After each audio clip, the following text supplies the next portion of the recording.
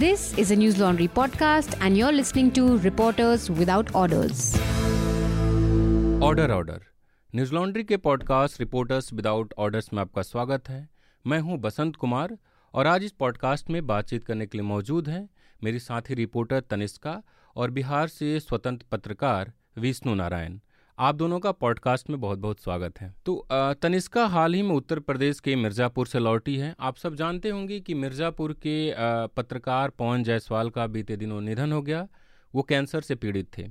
पवन जायसवाल चर्चा में तब आए थे जब उन्होंने 2019 में वहाँ के एक सरकारी स्कूल से रिपोर्ट की थी, जिसमें उन्होंने बताया था कि बच्चों को मिड डे मील में नमक और रोटी दी जा रही है, जिसके बाद उन पर FIR दर्ज हुआ। हालांकि बाद में उनको क्लीन चिट मिल गई, लेकिन उन्हें काफ़ी परेशान किया गया। उसके बाद उन्हें कैंसर हुआ और अब उनका निधन हो गया। तनिष्का ने ये जानने की कोशिश की है कि जो स्थानीय स्तर के पत्रकार हैं, जिनके जरिए ज़मीनी हकीकत दिल्ली तक पहुंचती है, उनका जीवन कैसा होता है, उनको क्या मेहनताना मिलता है और किन परिस्थितियों में वो काम कर रहे हैं। तो तनिष्का से हम इस पर बात करेंगे। विष्णु नारायण ने हाल ही में एक रिपोर्ट की है BBC हिंदी के लिए, जो नालंदा जिले के एक बच्चे की है। बच्चे का नाम सोनू कुमार है। मुख्यमंत्री नीतीश कुमार जब वहां पहुंचे तो उस बच्चे ने उनसे कहा कि हमें पढ़ने का मौका दिलाइए, मेरे पिताजी शराब पीते हैं। चूँकि सवाल इसलिए उठ रहे हैं क्योंकि नालंदा जिला है जो मुख्यमंत्री का खुद का अपना गृह जिला है, और एक बच्चा वहाँ शिक्षा और शराब को लेकर बात कर रहा है। नीतीश कुमार बीते 15 सालों से बिहार के मुख्यमंत्री हैं और शराबबंदी उनका सबसे पसंदीदा कार्यक्रम है। तो उस बच्चे का ये आकर कहना कि हमें पढ़ने का मौका दिलाइए और हमारे पिता शराब पीते हैं, उनकी पूरी 15 साल के शासन पे सवाल खड़ा करता है। तो हम बातचीत शुरू करते हैं तनिष्का से। पहले तनिष्का, आप जब पवन के यहाँ पहुँची, हालांकि हाल ही में निधन हुआ है तो माहौल ठीक नहीं होगा, वहाँ पे क्या स्थिति है? स्थानीय पत्रकारों ने आपसे क्या बताया?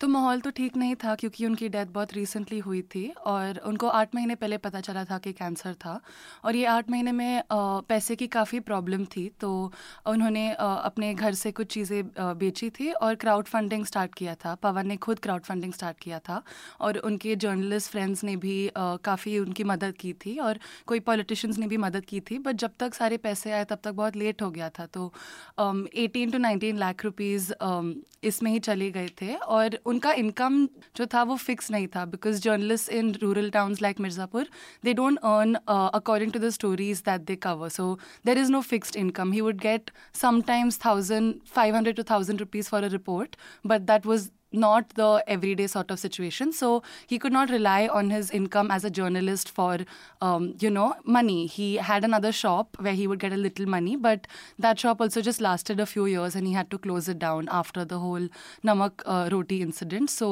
there is no fixed income over there. So when situations like this happen, when there is a medical emergency or you need money for things like this, there is no savings. You can't save a penny for a rainy day because the money that you get is barely enough to make ends meet. So it's very unsustainable, the financial situation of journalists like Pawan. And Pawan situation, उनको crowdfunding से थोड़े पैसे आए and word of mouth social media से काफ़ी spread हुआ क्योंकि people knew about him. 2019 के story के बाद उनको काफ़ी especially FIR जो हुआ उनके against, उससे काफ़ी लोग उनके बारे में बात कर रहे थे। तो इसलिए it was little easy for him to get money. Not easy, but easier compared to other journalists because many journalists like Pawan live and die without anyone even knowing. They don't sometimes get enough money to pay for their treatment, and we never hear of these stories because they are just not important enough for us as consumers, unfortunately. So this whole cycle gets repeated and we miss out on it. Tanishka, जो आपका video है उसमें उनकी mummy कहती है मिर्ज़ापुर में भोजपुरी बोली जाती है और मेरी भी ज़बान भोजपुरी है, कि उनका बहुत हौसला रहे, लेकिन वो कहते हैं कि जब ज़रूरत पड़ी तो लोग काम आई, लेकिन हौसला टूट गई। मतलब बहुत ऐसा लगता था कि उनकी लोग मदद करेंगे, लेकिन मदद हुई, लेकिन फिर भी उनका जीवन नहीं बच पाया। तो हम आपसे इस पे आगे बातचीत करेंगे। विष्णु जी, सोनू को जब मैं सुन रहा था तो उम्र बेहद कम है और कॉन्फिडेंस, मतलब वो जब तेज प्रताप यादव को कहते हैं कि हम किसी का अंडर में काम नहीं करेंगे, तो कल मैंने किसी का पोस्ट पढ़ा कि एक फिल्म है जिसमें मनोज वाजपेयी कहते हैं कि हम आपके अंडर में काम नहीं करते, हम आपके साथ काम करते हैं। तो वो एक 6 साल का लड़का, 6-7 साल का लड़का इतने कॉन्फिडेंस में बोल रहा है। आप मिले हैं, आपका वीडियो मैं देख रहा था तो आपका पहला सवाल था कि क्या, मतलब जो एडिट हुआ कि क्या बनोगे, तो IAS अलग अलग करके तीनों को बोलता है। थोड़ा सोनू के बारे में बताइए, फिर उसके आगे हम बातचीत करेंगे।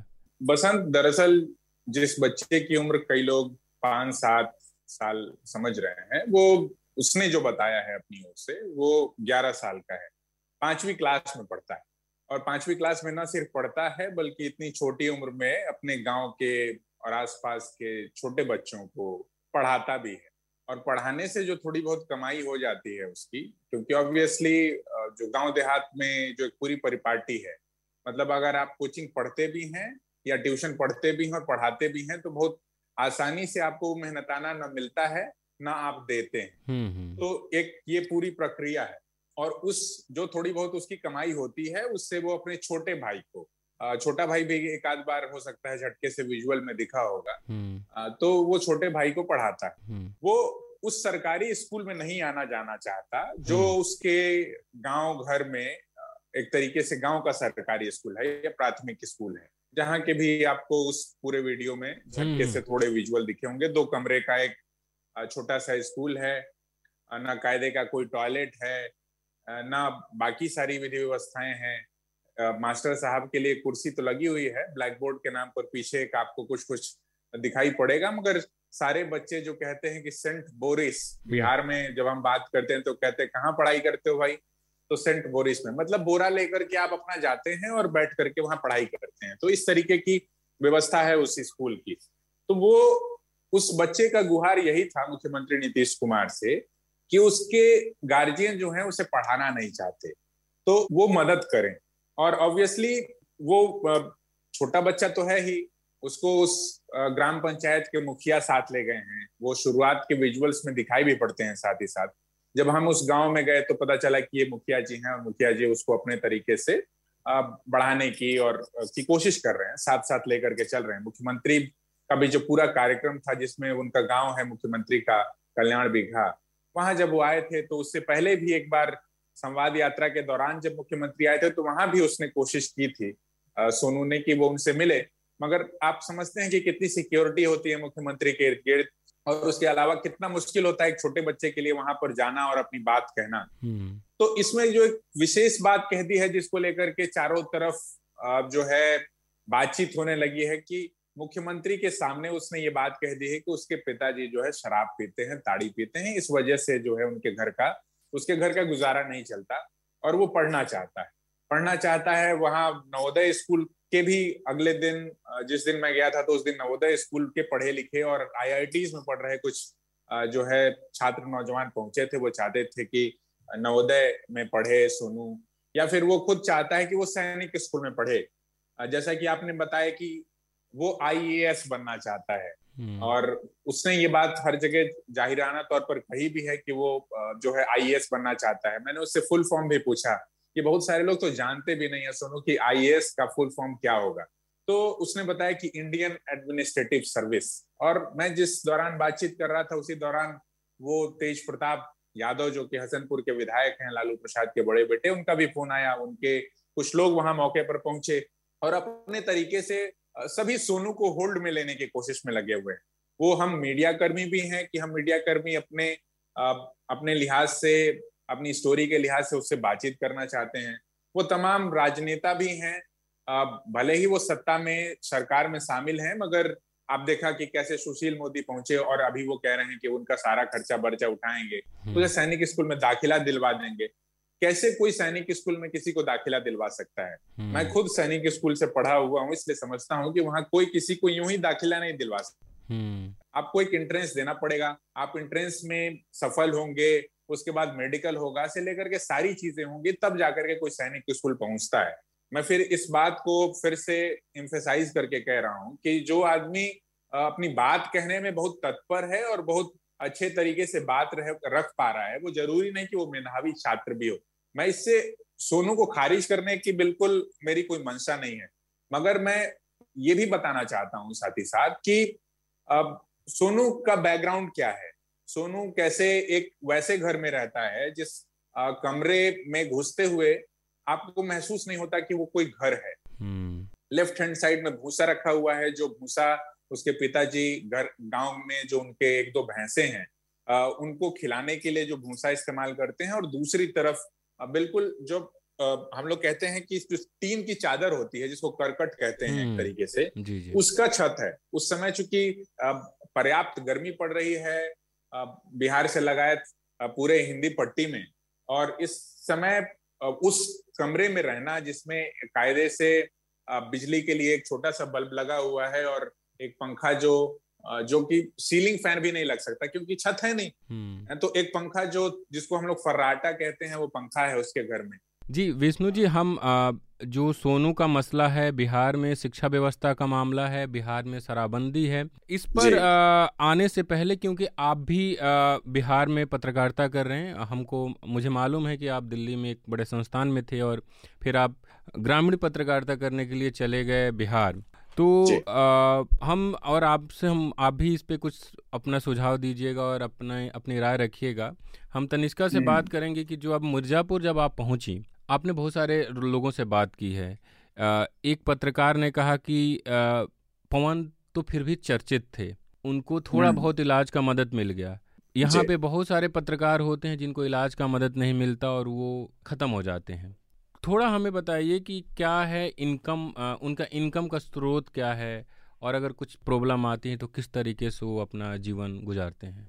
तो जो वो न्यूज़ लिखते हैं और गैदर करते हैं, उनके हिसाब से उनको इनकम नहीं मिलती है। जो एडवर्टाइजमेंट वो लाते हैं न्यूज़पेपर के लिए, उनका एक कमीशन मिलता है। तो अगर एक एडवर्टाइजमेंट 2000 रुपीज़ की वो लाते हैं तो उसका अगर 20% मिलेगा तो वो आई थिंक 400 रुपीज़ होगा। तो और अभी एडवर्टाइजमेंट्स भी कम होती जा रही है, तो इतना मिल नहीं रहा है, और फिक्स्ड इनकम तो होती ही नहीं है। मतलब ये लोग ये ऐसे जॉब करते हैं कि थोड़ा सोशल एक्टिविज्म के टाइप से, क्योंकि इससे मतलब जीवन नहीं चल पाता। ऐसे महाराष्ट्र में भी मैंने देखा था कि बहुत लोग साइड जॉब्स करते हैं, या यही जॉब एक साइड जॉब जैसे करते हैं, क्योंकि इससे कोई भी बेसिक फैसिलिटीज़ भी नहीं आप यूज़ कर सकते, क्योंकि फिक्स्ड इनकम है ही नहीं। तो जी, मुझे याद है जब मैंने इनका पवन पे स्टोरी की थी 2019 में, उनके FIR पे, तो पवन ने मुझे बताया था कि हर रोज़ लगभग 500 या 400-500 अखबार उनके अखबार की तरफ से आता है। उसको वो सुबह बेचते हैं और पर अखबार कुछ 1 रुपये, कई बार बिकता भी नहीं है, 1 रुपये 50 पैसे कुछ उनको शेयर मिलता है, और फिर उसी से उनका जीवन चलता है। उनको जैसे हम यहाँ बैठ के काम कर रहे हैं तो हमें महीने दिन 1 तारीख को 2 तारीख को हमारी एक सैलरी आ जाएगी, और उससे हम अपना जीवन महीने भर का बजट तय कर लेते हैं कि हमको ये खर्च करना है। लेकिन उनके पास बजट भी नहीं होता, और असुरक्षित वो ज़्यादा है। दिल्ली शहर में किसी पत्रकार पे, हालांकि दिल्ली में पत्रकारों पे FIR होते हैं, लेकिन बहुत थोड़ा मुश्किल होता है क्योंकि प्रेस क्लब पास में प्रोटेस्ट हो जाते हैं। आप बताइए कि उन पत्रकारों ने अपनी सुरक्षा को लेकर क्या परेशानी साझा की आपसे, किस तरीके की बातें बताई? आई थिंक सबसे बड़ा प्रॉब्लम ये एडवर्टाइजिंग रेवेन्यू मॉडल का ही है, क्योंकि then if they get a story that they think is going to be negative about a particular government or an organization, they are scared to publish that because they feel like they won't get the advertisement then, and this happens many times. So reporters told me that they've had to drop stories because they fear that they will not get advertisements then. And like we sit here and sometimes we pass judgments about this model and how it's not morally correct, but it's also the only way for them, you know. What else do you do?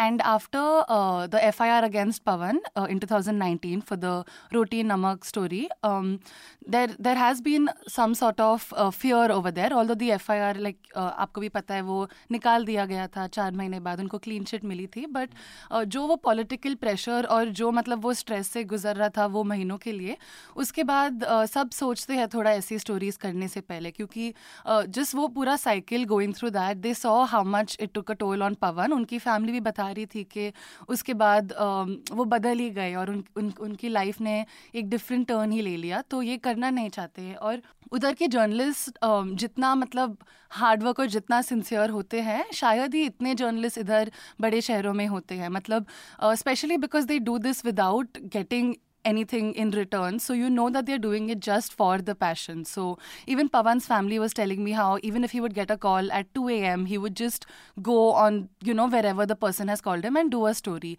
Outside Pawan's house, his name is written along with his phone number, because he wanted people to be able to connect with him. And he was a very well-networked and a very, another journalist was telling me this, I don't think this is in the story, about how he went to a certain part of Mirzapur, which was very few people go there. It's a tribal area. And over there, the people told him that only one journalist has come here so far, and that has been Pawan, because it's very difficult to get over there and it is very far away from the mainstream district. So from these instances, you can see the kind of passion that journalists like Pawan have. And this is not just his story. This is the story of many such journalists who have to survive and do this job without even a basic financial or medical security. हाँ, problem तो है क्योंकि जो add विज्ञापन मिलता है, चाहे वो 26 जनवरी हो, 15 अगस्त हो या गांधी जयंती हो या कोई पर्व त्यौहार हो, ज़्यादातर विज्ञापन इसी समय मिलते हैं स्थानीय अखबारों को। और वो विज्ञापन देने वाला कौन होता है? कोई मुखिया होता है, कोई विधायक होता है, कोई वहीं लोग होते हैं जो कोई बहुत वहीं आसपास के जिनके खिलाफ आपको रिपोर्ट करनी है वहीं लोग होते हैं, तो थोड़ा मुश्किल तो होता ही है। विष्णु जी, आप इस पर क्या जोड़ेंगे कि जो स्थानीय स्तर के पत्रकार हैं, जो बेसिकली देखा जाए तो रिपोर्ट का जो क्या कहते हैं केंद्र उन्हीं के पास होता है। बहुत सारे पत्रकार उसको डेवलप कर लेते हैं क्योंकि उनको शायद वो उसको बड़े परिप्रेक्ष्य में नहीं देख पाते। जो दिल्ली या पटना के जर्नलिस्ट आते हैं तो उसको डेवलप कर लेते हैं, लेकिन उन पत्रकारों को एक जो मंथली इनकम है, क्योंकि कोई एक कुछ भी इनकम होगी उसी के मुताबिक आदमी अपना खर्च तय करेगा ना, तो उसको लेकर अभी तक इतने साल हो गए भारत में पत्रकारिता को कोई एक पैमाना तय नहीं हुआ, कुछ अच्छा एक तरीका तय नहीं हुआ कि। और फिर पता ये भी होता है कि बहुत सारे लोग कह देते हैं कि अच्छा वो उनको पैसे तो नहीं मिलते लेकिन अलग तरीके से बहुत पैसे कमा लेते हैं, जिनको कहा जाता है कि पुलिस थाने से लोगों को निकलवाना। लेकिन जब आप सैलरी नहीं देंगे तो उसमें से कुछ लोग कुछ तो करेगा परिवार चलाने के लिए, तो क्या कोई एक तरीका होना चाहिए? तो बसंत, जैसा कि आप कह रहे थे कि जो लोग भी विशेष तौर पर ग्राउंड पे काम कर रहे हैं या फिर जिनको कहते हैं कि आप रूरल जर्नलिज्म कर रहे हैं या ग्राउंड पर जिस भी तरीके से काम कर रहे हैं, कोई स्टिंगर है, कोई बेसिक रिपोर्टर है, अलग अलग संस्थानों के साथ भी और कई बार खबरों के लिहाज से भी वो काम करते हैं, तो उन्हें कितना मिलता है।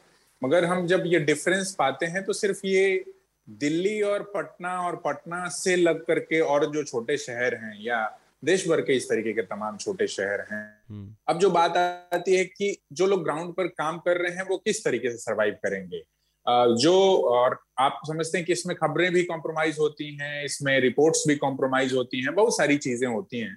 मगर तो जैसे आप देखते हैं कि बेसिक तो आपको जरूरत है, किसी भी वो स्टिंगर हो या एक रिपोर्टर हो जो किसी संस्थान के लिए खबरों के लिहाज से काम करता है, तो उसकी एक बेसिक नीड है, चीजों की जरूरत है उसकी, घर चलाने के लिए, अपने परिवार को चलाने के लिए, अपने बच्चों को पढ़ाने के लिए। अगर वो बच्चा चाहता है कि वो किसी सरकारी स्कूल में ना पढ़े, जैसा कि सोनू चाहता है कि सोनू किसी सरकारी स्कूल में ना पढ़ने के बजाय वो किसी प्राइवेट स्कूल में पढ़े और वहां 1000-1200 या 1500 की फीस है, उसके अलावा जो एक स्कूल में जो चीजें हैं, कॉपी किताब है, बस्ता है, ड्रेस है, उन सारी चीजों की जो जरूरत पड़े तो एक बेसिक पत्रकार भी अपने बच्चों को पढ़ा सके। तो सोनू एक तरीके से इस समय वो प्रस्थान बिंदु है, और सोनू को लेकर के हम इसलिए भी बातचीत कर रहे हैं कि भाई सोनू क्या नहीं चाहता है, और सोनू ने ऐसी कौन सी नई बात कह दी है मुख्यमंत्री के सामने जो मुख्यमंत्री खुद नहीं जानते,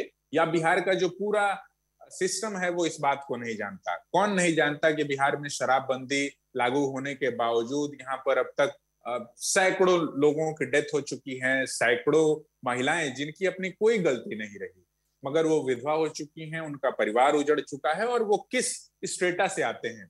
यहाँ क्लास भी इंपॉर्टेंट है और कास्ट भी इंपॉर्टेंट है। जब हम सारी चीजों पर बातचीत करने की कोशिश करते हैं तो हम ये भी कोशिश करते हैं कि हम वो बातचीत समग्रता में करें।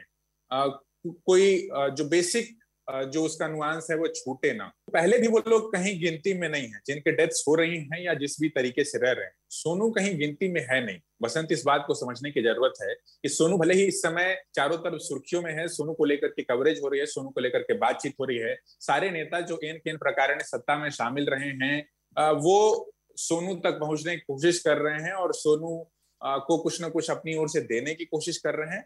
तो ये ऑलमोस्ट सोनू जो है वो पीपली लाइफ का वो कैरेक्टर बन गया है जिसको सब लोग अपने अपने तरीके से निचोड़ लेना चाहते हैं। मगर सोनू ये बात समझ भी रहा है कुछ हद तक।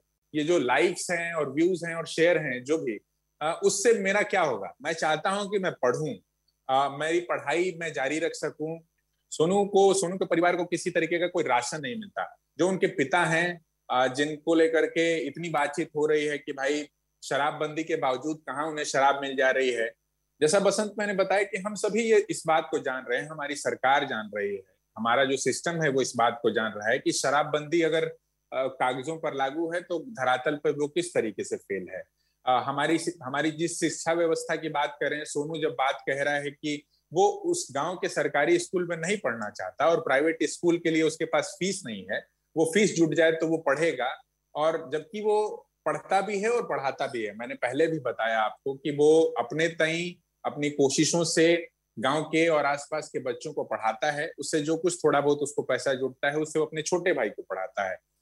हम यहाँ आपको रोकना चाहेंगे और हम थोड़ा कि जैसा आपने कहा ना कि जो सोनू ने बोला वो कुछ नया नहीं है, हम सब जानते हैं। जिस आपने बोरा टाट स्कूल की बात की, हम सब उसी से गुजरे हुए हैं, वहीं पढ़ के आए हैं। मैं अभी आपसे बातचीत करने के पहले और इस पॉडकास्ट से पहले थोड़ा रिसर्च कर रहा था तो दैनिक भास्कर की एक रिपोर्ट मिली कि 8 महीने पहले कि बिहार में 1ली से 12वीं कक्षा तक के स्कूलों में 3,15,000 शिक्षकों के पद खाली हैं, जिसका असर 3276 प्रारंभिक स्कूलों में एक टीचर है महज। तो जिस बिहार में लगभग 3 लाख से ज़्यादा शिक्षकों का पोस्ट खाली है।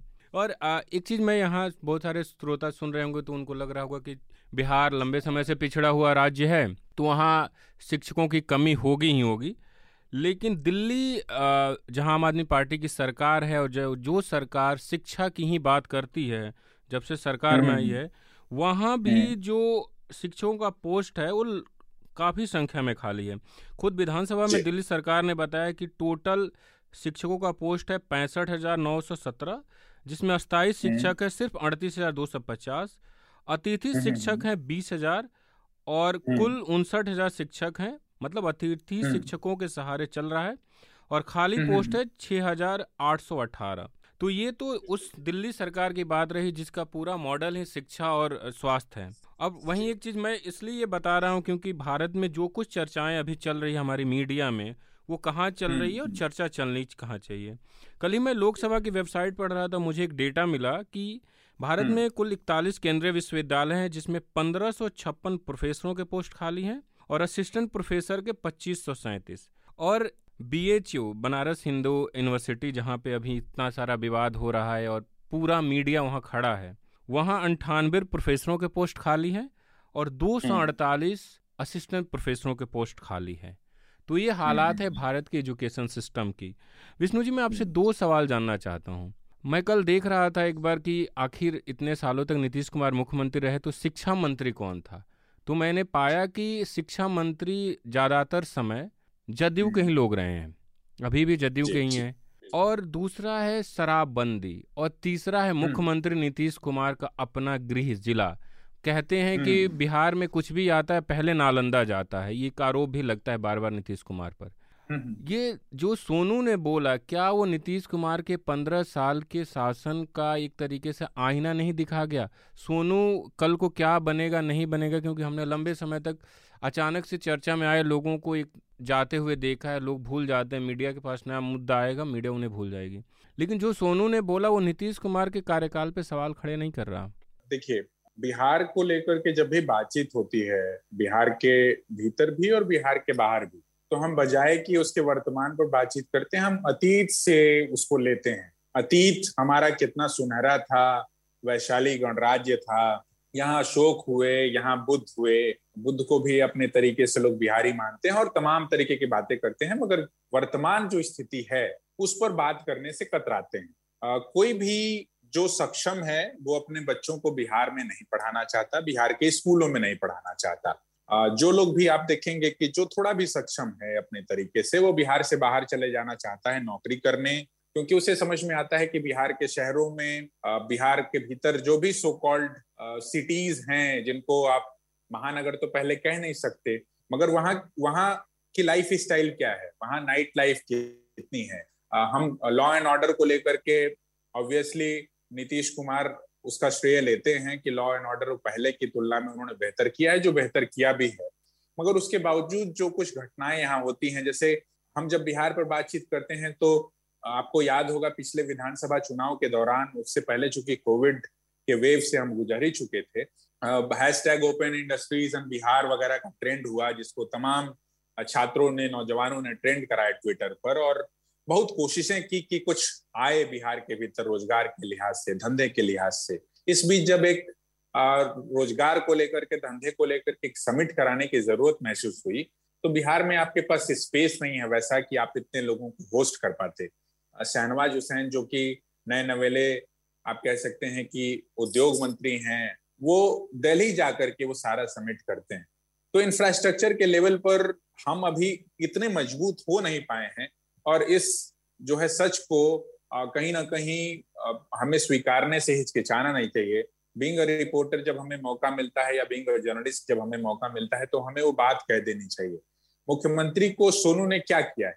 मुख्यमंत्री के सामने सोनू ने, जो कि उनका गृह जिला भी है और सोनू भी उसी जिले का रहने वाला एक छोटा सा बच्चा है, उसने मुख्यमंत्री के सामने ये बात बता दी कि कैसे जिस बात के आप दावे कर रहे हैं कि भाई बहुत अच्छी पढ़ाई होती है, और बिहार के भीतर तो एक मॉडल दिखाने की कोशिश होती है ना, जहां लड़कियां स्कूल जा रही हैं। ऑब्वियसली वो लड़कियां स्कूल जाना शुरू हुई हैं, पहले की तुलना में ड्रॉप आउट भी जो है घटा होगा। मैं आंकड़ों पर नहीं जा रहा, मगर मैं भाव के तौर पर मैं उसी स्कूल की बात करूंगा, और वैसे स्कूल आपको सैकड़ों मिलेंगे। जब हम स्वास्थ्य की बातचीत करते हैं तो प्राथमिक स्वास्थ्य केंद्र कोई एक आम या अदना सा आदमी अफोर्ड कर सकता है, वहां जाकर के अपनी थोड़ी बहुत फीस और जो कुछ वहां पर सरकारी तौर पर उससे जो दवा मिलती है वो अफोर्ड कर सकता है। वो किसी प्राइवेट क्लिनिक को वो मेदांता नहीं अफोर्ड कर सकता। जब हम बातचीत करते हैं एजुकेशन की, आप चूंकि शिक्षा मंत्री की बात कर रहे थे, लंबे समय से शिक्षा मंत्री जदयू के कोटे में रहे हैं, इस बीच बीपीएससी का पेपर लीक हुआ। आप समझिए कि 6 लाख से अधिक लोगों ने फॉर्म भरा, 5 लाख से अधिक लोग पूरे देश भर से बीपीएससी का पेपर देने आए थे, और उसके बाद जो एक गैर जिम्मेदाराना बयान शिक्षा मंत्री की ओर से आया था कि ये मानसिक प्रताड़ना कैसे है। थोड़ी बहुत दिक्कत परेशानी हो सकती है। अभी तक तो ये भी नहीं, जब तक हमने उनसे बातचीत की थी, कि जाहिर नहीं हुआ है कि इससे किसी को फायदा पहुंचा है या नहीं पहुंचा है। तो पहले तो चीजों को एक्नॉलेज, जो हमारा पूरा सिस्टम है, जो हमारी सरकार है, वो चीजों को पहले तो एक्नॉलेज करे कि ये दिक्कत है। जब दिक्कत को रिकॉग्नाइज ही नहीं करेगी सरकार, तो फिर उस पर काम कैसे शुरू करेगी? जैसे शराबबंदी फेल है, शराबबंदी को लेकर के मुख्यमंत्री नीतीश कुमार ने एक तस्वीर अपने जहन में बना ली है, और उससे वो अपनी कॉन्स्टिट्यूएंसी को देखते हैं। ऑब्वियसली उनका एक उनका पॉलिटिकल फ्रेम ऑफ माइंड है, उससे वो चीजों को देखते होंगे। जो राजनेता होता है वो हर चीज में अपना वोट बैंक देखता है। जिनकी डेथ हो रही है वो तो पहले भी गिनती में नहीं थे। क्या वो जिन परिस्थितियों में, जिन जगहों पर रहते हैं, और उनकी कहीं कोई गिनती है? ठीक है कि बिहार की आबादी 12 करोड़ से अधिक है और उसकी बातचीत होती है, मगर जिन लोगों की डेथ्स हो रही हैं, फिर मैंने कहा कि इसमें कास्ट और क्लास को आपको देखना पड़ेगा जब भी आप बिहार के भीतर या हिंदी पट्टी में या अलग अलग जगहों में बातचीत करेंगे, कि कौन लोग हैं जिनकी डेथ हो रही है, कौन लोग हैं जिनके बच्चे उन सरकारी स्कूलों में जाकर के पढ़ रहे हैं, और सरकारी स्कूलों में जो शिक्षक हैं उनकी अहर्ता क्या है, अहर्ता जो रही है, या फिर वो भी उसी सिस्टम के पार्ट हैं, वो भी इसी तरीके के स्कूलों से पढ़ते हुए आज किसी भी तरीके से अपने जीवन यापन के लिए या अपने परिवार को चलाने के लिए उन सरकारी स्कूलों में शिक्षक तो बन गए हैं, मगर वो शिक्षक कभी बनना नहीं चाहते थे। जो शिक्षक बनना नहीं चाहे, जो पत्रकार बनना ना चाहे और मजबूरी में पत्रकार बन जाए, रिपोर्टर बनना ना चाहे और वो किसी मजबूरी में रिपोर्टिंग करने लगे, तो वो ना अपने साथ किसी तरीके का न्याय कर पाएगा, ना उस धंधे के साथ न्याय कर पाएगा। तो यही जो सिचुएशन है पूरे बिहार की है, और हमको हमारा जो बेसिक काम है उन सारी चीजों को बार बार उजागर करते रहना है। कोई एक बार कह देने भर से, एक सोनू के सामने आ जाने भर से कुछ चीजें बदल नहीं जाएंगी। सोनू अभी जरूर थोड़े समय के लिए लाइमलाइट में है, मगर आज से जब साल भर बाद आप फॉलो अप करेंगे, पाएंगे कि सोनू किन परिस्थितियों में है, सोनू की जिंदगी कितनी बदली है। हमने अपने इर्द गिर्द देखा है, चाहे वो वायरल हो जाने के बाद छत्तीसगढ़ का बच्चा रहा है जानू मेरी जाने मन वाला एक, और उसके बाद वो रानू मंडल को भी देखा है किस तरीके से टीवी ने उनको टैप किया, उनको बिल्कुल अंत तक निचोड़ती रही टीवी, और उसके बाद आज फिर से वो उसी स्थिति परिस्थिति में जो है जीवन जीने के लिए छोड़ दी गई हैं। तो इस तरीके की चीजें सोनू के साथ ना हो, हम तो यही उम्मीद करेंगे। विष्णु जी, आपने कहा कि इतने लोगों का नाम लिया। ज्योति कुमारी भी बिहार की एक लड़की थी जो गुड़गांव से साइकिल चला कर गई, और जो एक पूरा शर्मिंदगी का विषय होना चाहिए था उसको गर्व का विषय बनाया गया। और ज्योति कुमारी अब कहाँ है कुछ पता नहीं। तब उनकी कुछ लोगों ने आर्थिक मदद की। आपने बीपीएससी का जिक्र किया, और मुझे भास्कर की एक खबर सुबह मैं पढ़ रहा था कि बीपीएससी का पेपर जब से लीक हुआ है उसका साइड इफेक्ट ये हो रहा है कि लड़कियां खासकर सुसाइड का ख्याल उनके दिमाग में आ रहा है, और वो हेल्पलाइन नंबर पे फ़ोन कर कह रही है कि मतलब मुझे सुसाइड करना है। ये मनीष मिश्रा है, पटना से इन्होंने रिपोर्ट की है। मैं इंट्रो पढ़ के सुना देता हूँ कि पटना में 6 साल से रहकर बीपीएससी की तैयारी कर रही भागलपुर की साक्षी और श्रेया को पेपर लीक के बाद परिवार वालों ने बुला लिया। दोनों पर शादी का दबाव है। 16 मई की रात दोनों ने किरण हेल्पलाइन नंबर पर फ़ोन किया और कहा हमारे मन में सुसाइड का ख्याल आ रहा है। बाद में जो वहाँ मनोचिकित्सक हैं उन्होंने फ़ोन करके और बात की और उनको समझाया। ये तो हाल है, और इसके बावजूद शिक्षा मंत्री का असंवेदनशील बयान आता है। एक चीज़ मैं समझना चाह रहा हूँ आपसे कि नीतीश कुमार से उस सोनू ने सारे सवाल किए। नीतीश कुमार के साथ बीच में अगर राजद का 2-2.5 साल छोड़ दिया जाए तो लंबे समय से भारतीय जनता पार्टी गठबंधन में है, और सुशील मोदी उनके बिल्कुल राइट हैंड रहे हैं। सुशील मोदी का फोटो शेयर करते हुए बिहार बीजेपी ने लिखा है फेसबुक पे कि आंधियों की जिद है जहां बिजलियां गिराने की, हमारी भी जिद है वहां आशिया बनाने की। और लिखा है कि राज्यसभा सांसद सुशील मोदी ने मुलाकात की और उन्होंने सोनू को नवोदय में नामांकन और मैट्रिक तक प्रति माह 2000 रुपये देने का आश्वासन किया। तो ये क्या फेलियर सिर्फ नीतीश कुमार का है या भारतीय जनता पार्टी का भी इसमें शेयर है? उस जो भी असफलता, जो भी आईना सोनू ने हमें दिखाया है, और अगर है तो भाजपा क्यों, जो एक खबर आ रही है कि भाजपा और जदयू में सब ठीक नहीं है, क्या उसका एक ये छाया है या ये कुछ और है? ये थोड़ा समझा दीजिए। नहीं, इसमें बहुत जो है भाजपा और जदयू के बीच बहुत कुछ खराब चल रहा है, ये तस्वीर मुझे कम से कम यहाँ से नहीं दिखाई पड़ती। मगर हाँ, जो फेल्योर की बात है वो फेल्योर भारतीय जनता पार्टी का भी है, वो जनता दल यूनाइटेड का भी है। मगर चूंकि दूल्हा या कहें कि जो राजा है वो इस समय जनता दल यूनाइटेड के खेमे का है, इसलिए जिम्मेदारी उसकी अधिक हो जाती है, उस पर बातचीत अधिक होती है। मुख्यमंत्री के फेल्योर की बातचीत होती है, मुख्यमंत्री की जवाबदेही की बातचीत होती है। जब कहीं भी कोई बड़ी कमी, खामी, कड़ी दिक्कत देश में या प्रदेश में आती है तो हम सीधे प्रधानमंत्री या मुख्यमंत्री को उसके लिए जिम्मेदार ठहराते हैं या उनकी जवाबदेही चाहते हैं।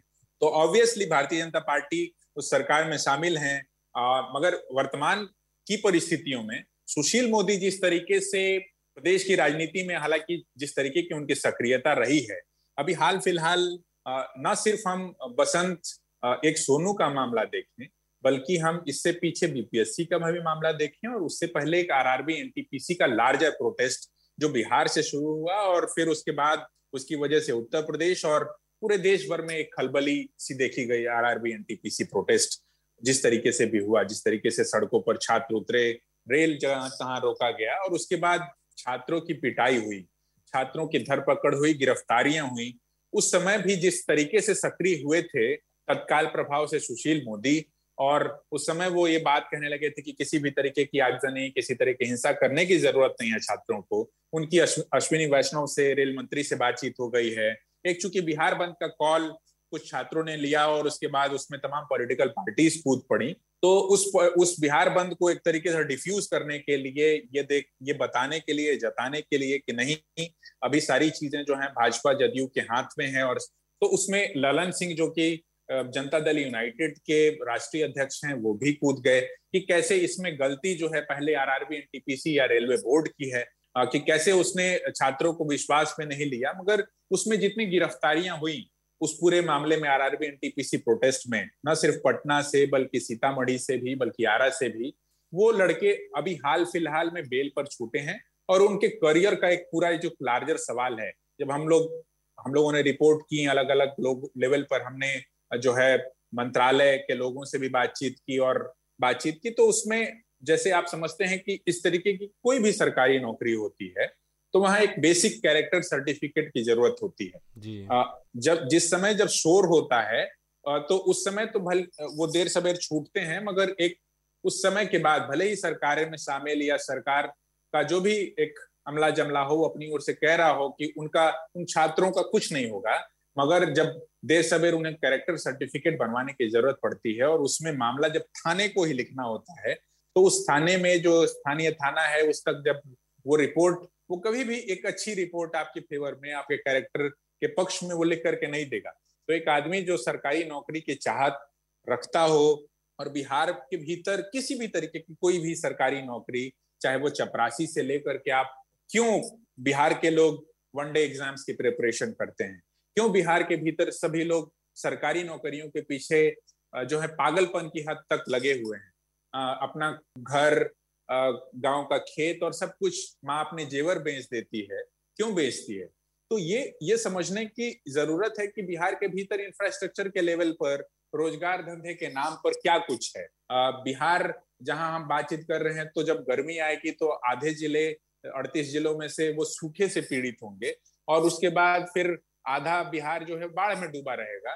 तो उनके पास ऑप्शंस की और मजदूरी करने के अलावा उनके पास कोई ऑप्शंस नहीं रह जाते, तो वो क्यों सरकारी नौकरियों में किसी भी तरीके से आ जाना चाहता है। बिहार बहुत सारी बात, बिहार की क्या स्थिति है उसका उदाहरण मैं भी यहाँ बैठा हूँ, जो 10वीं करने के बाद दिल्ली आ गया और फिर यहीं पढ़ाई करके यहीं रहना पड़ा, और आप भी लंबे समय तक दिल्ली में रहे और वापस गए।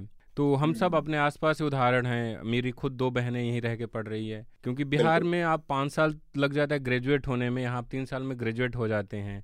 और तो ये स्थिति है बिहार की।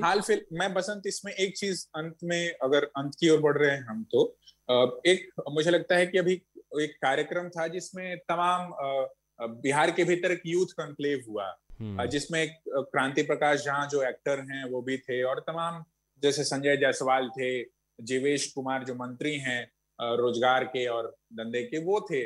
उनके सामने छात्रों ने, नौजवानों ने ये सवाल रखा, क्योंकि वो ओपन फॉर ऑल हो गया माइक, तो वहां से पूछने लगे कि मेरा ग्रेजुएशन जो 3 साल में होना चाहिए था वो 5 साल में हुआ। पटना यूनिवर्सिटी का सेशन लेट होने लगा है, मगध यूनिवर्सिटी और तमाम यूनिवर्सिटीज की, LNMU जैसे यूनिवर्सिटीज की बात, उसके भीतर प्रोफेसर्स की जो वैकेंसीज निकलती हैं उसके भीतर धांधली की बात, एक ही सीट पर अलग अलग तरीके से काम कर रहे लोगों की बात, बहुत सारी रिपोर्ट हो चुकी हैं, आगे भी रिपोर्ट्स होती रहेंगी।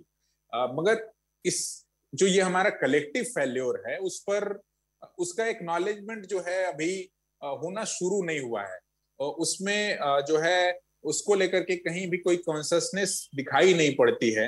हो सकता है हम भी इसी उम्मीद में हैं कि जो है पत्थर से पत्थर रगड़ते रगड़ते जो है आग जलेगी और फिर उसके बाद उसी से सारी चीजें बदलेंगी।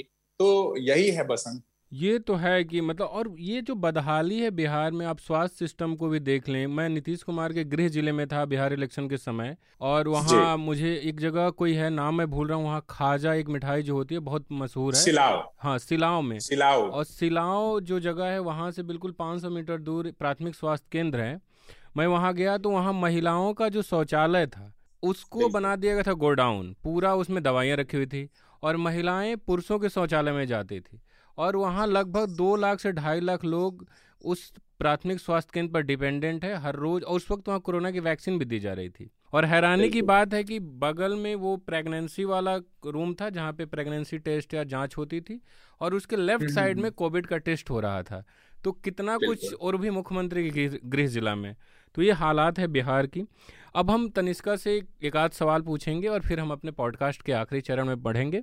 तनिष्का, हम आपसे ये जानना चाहते हैं, हमने कई बार देखा कि जब ऐसे मसले आते हैं तो जो ऑर्गेनाइजेशन है वो सपोर्ट में नहीं आता। कई बार ऐसे हुआ, आप देखिए कि मुझे ठीक से याद आ रहा है कि एबीपी न्यूज़ के एक पत्रकार की इलाहाबाद में हत्या हो गई, प्रयागराज इलाहाबाद में, और पुलिस ने कहा कि वो एक्सीडेंट था, ऐसे कुछ हुआ, तो और चैनल वो चला दिया।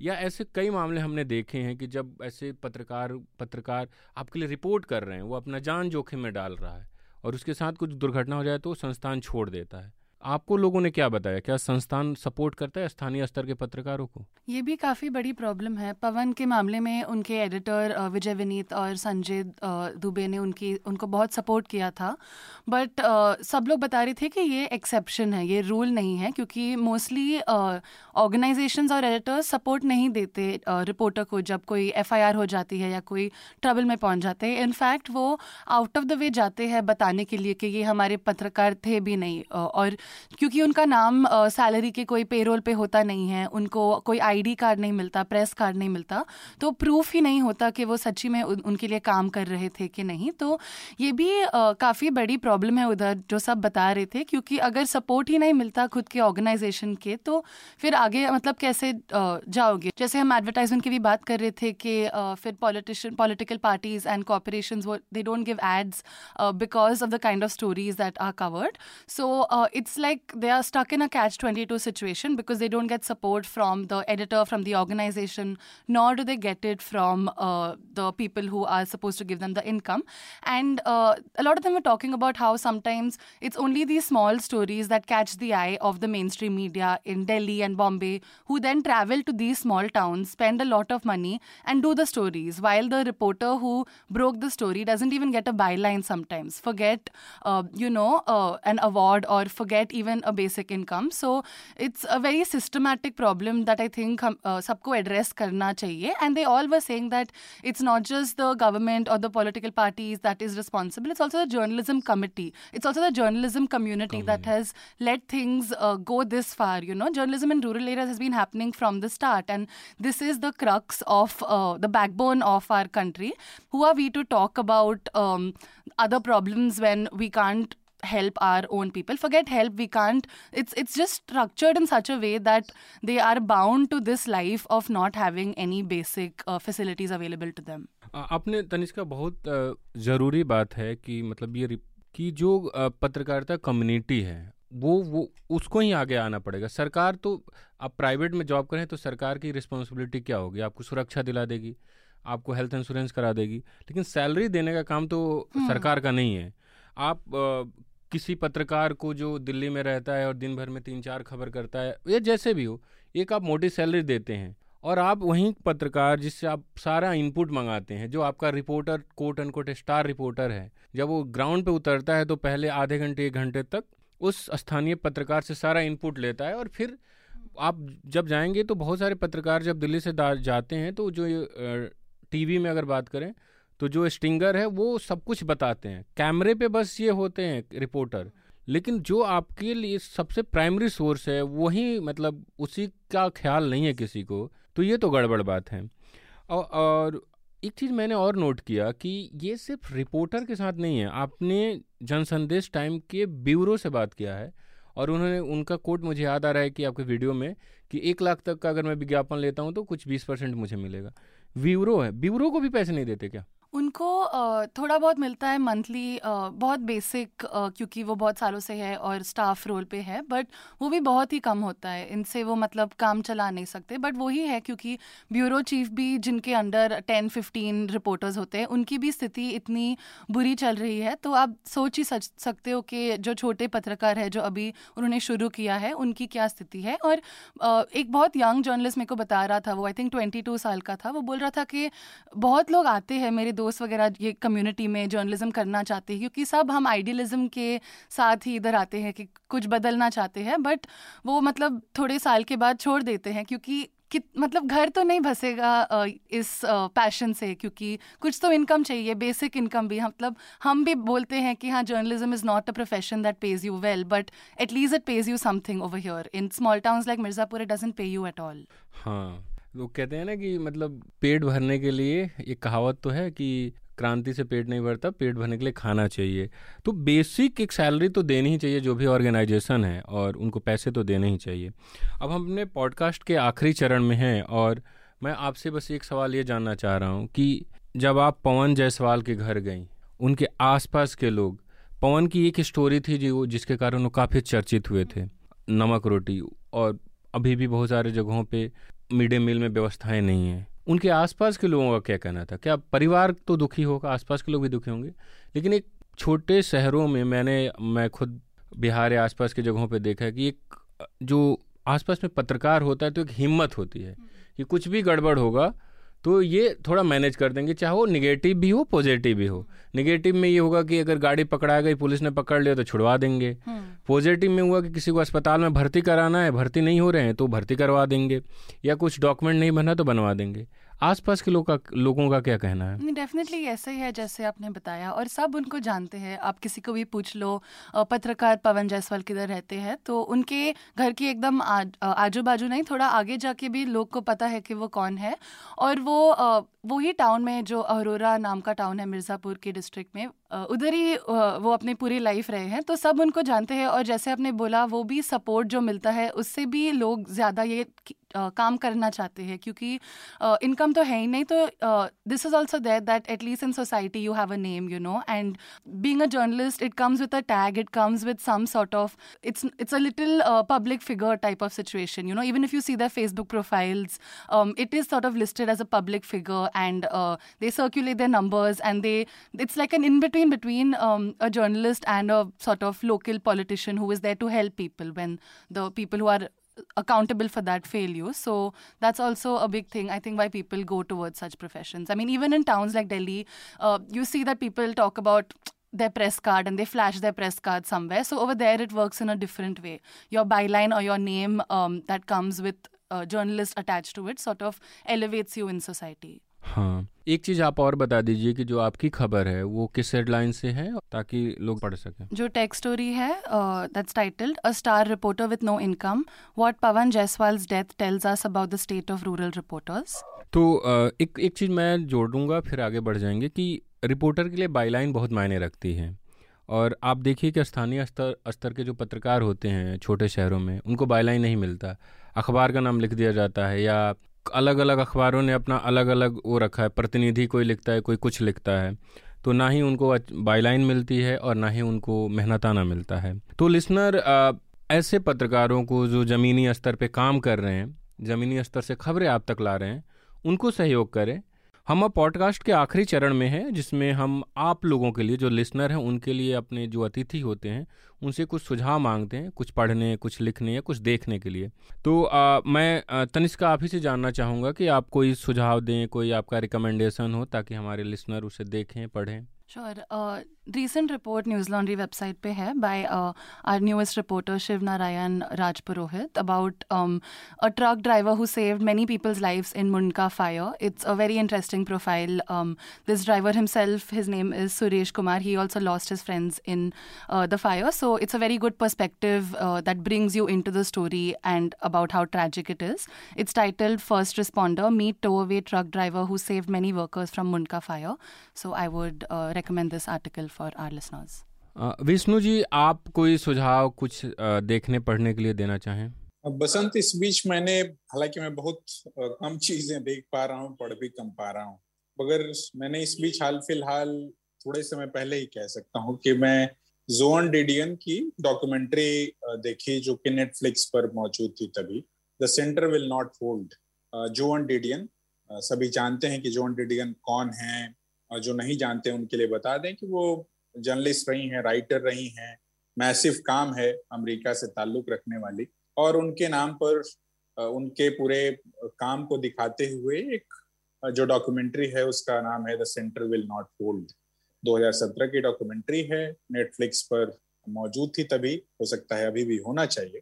तो उसमें एक जर्नलिस्ट का एक सारी चीजों को लेकर के पर्सपेक्टिव, जर्नलिस्ट का एक चीजों को देखने का जो नजरिया है, उसके साथ साथ उसका एक इनर और आउटर स्ट्रगल है सारी चीजों को लेकर के, लिखने को लेकर के, सारी चीजें वो कैसे, उसके सामने किस किस तरीके की दिक्कतें आती हैं, ऑब्वियसली उन सारी दिक्कतों को देखते हुए और एक जर्नलिस्ट को और अपने ग्राउंड को होल्ड करने का और अपनी जगह पर खड़े होने का एक आपको मिलता है। ऑब्वियसली जर्नलिस्ट के साथ, जैसा कि आपकी साथी भी बोल रही थी कि इनसिक्योरिटी है उसके साथ, महानगरों में तो तब भी आपके साथ, आप जिन संस्थानों में काम करते हैं, जिन सम्मानित संस्थानों के साथ, तो उनके वहाँ एक बेसिक सैलरी आपको मिल जाती है जिससे आपका घर बार चल जाए, गुजारा चल जाए।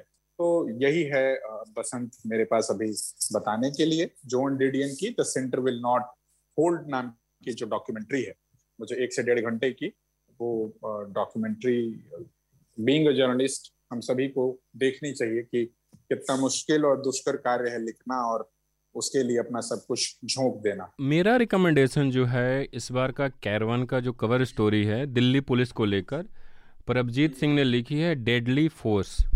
और तो आप इसको ज़रूर पढ़ें क्योंकि दिल्ली राइट्स में प्रभजीत लगातार सीरियस रिपोर्ट कर रहे थे और फिर उसी को इर्द गिर्द दिल्ली पुलिस की एक प्रोफाइल है। मैं अभी पढ़ना शुरू किया हूँ, काफ़ी इंटरेस्टिंग है, तो आप इसे ज़रूर पढ़िएगा। तो इस सप्ताह में जो हमारा पॉडकास्ट है अब ख़त्म होता है। मैं अपने सुनने वालों से एक मतलब कहना चाहूँगा कि जो भी आपके आसपास के पत्रकार हैं जो ज़मीनी स्तर पर रिपोर्टिंग करते हैं, बहुत सारे लोग अपना स्टार बना लेते हैं जो टीवी पे दिखते हैं, लेकिन हकीकत ये है कि स्टार वो लोग हैं जो ज़मीन से खबरें लाते हैं। तो उनका सम्मान करें और उन लोगों की अगर कभी ज़रूरत पड़ती है, क्योंकि उनको मोटी सैलरी नहीं मिलती, उनको बहुत मेहनताना, उनको तमाम तरीके की सुविधाएं नहीं मिलती, अगर मौका लगे, ज़रूरत पड़े उनको, तो सहयोग दें ताकि जो ज़मीन की खबर है, जो असली खबर है, जो मुद्दे जो एक लोकतंत्र को बेहतर करने के लिए ज़रूरी है, वो मुद्दे आप तक पहुंच सकें। तो आपने पॉडकास्ट सुना, इसके लिए बहुत बहुत शुक्रिया। न्यूज़ लॉन्ड्री पॉडकास्ट के अलावा ग्राउंड रिपोर्टिंग वीडियो रिपोर्ट्स करता है, जिसे देखने के लिए आप हमारी वेबसाइट newslaundry.com और hindi.newslaundry.com पर जाएं। धन्यवाद। All the News Laundry podcasts are available on Stitcher, iTunes, and any other podcast platform. Please subscribe to News Laundry. Help us keep news independent. To catch all our podcasts on news, pop culture, current affairs, and sport, visit newslaundry.com. Follow us on Facebook, Twitter, and Instagram, and subscribe to our YouTube channel.